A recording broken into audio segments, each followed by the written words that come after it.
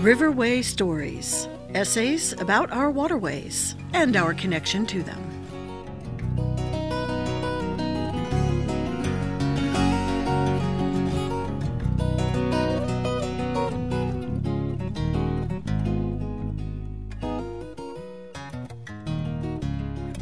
This is Dana Cracklio with River Action.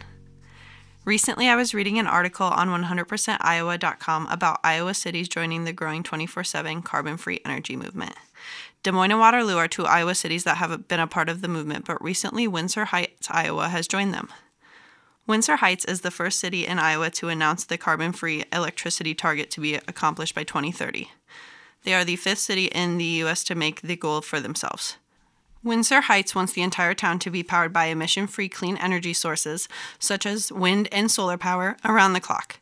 The proposal was introduced to the City Council on October 17, 2022, and had other environmental goals attached to it. Windsor Heights also wants to transition the city vehicles to electrical vehicles, installing electric vehicle charging stations at city facilities, and working with Mid-American to encourage energy efficiency to reduce usage and waste. Windsor Heights is a small town in Iowa with a population of about 5,100 people. It is not common to see a small town taking such big steps. It is inspiring to see a small town in the Midwest taking this kind of action. Decarbonization of our electricity is extremely important for humanity as we get deeper into the effects of climate change.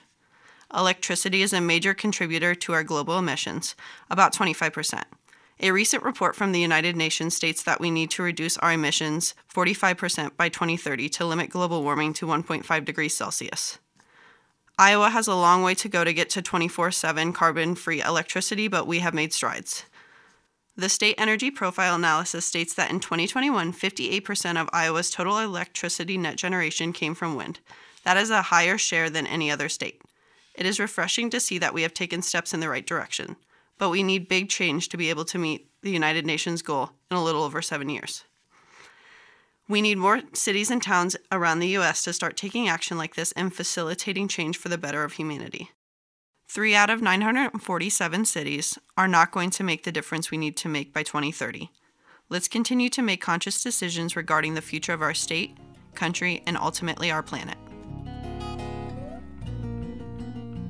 Riverway Stories is a collaboration between River Action and WVIK, sponsored by the Singh Family Charitable Giving Fund, promoting a diverse natural ecology through education and conservation.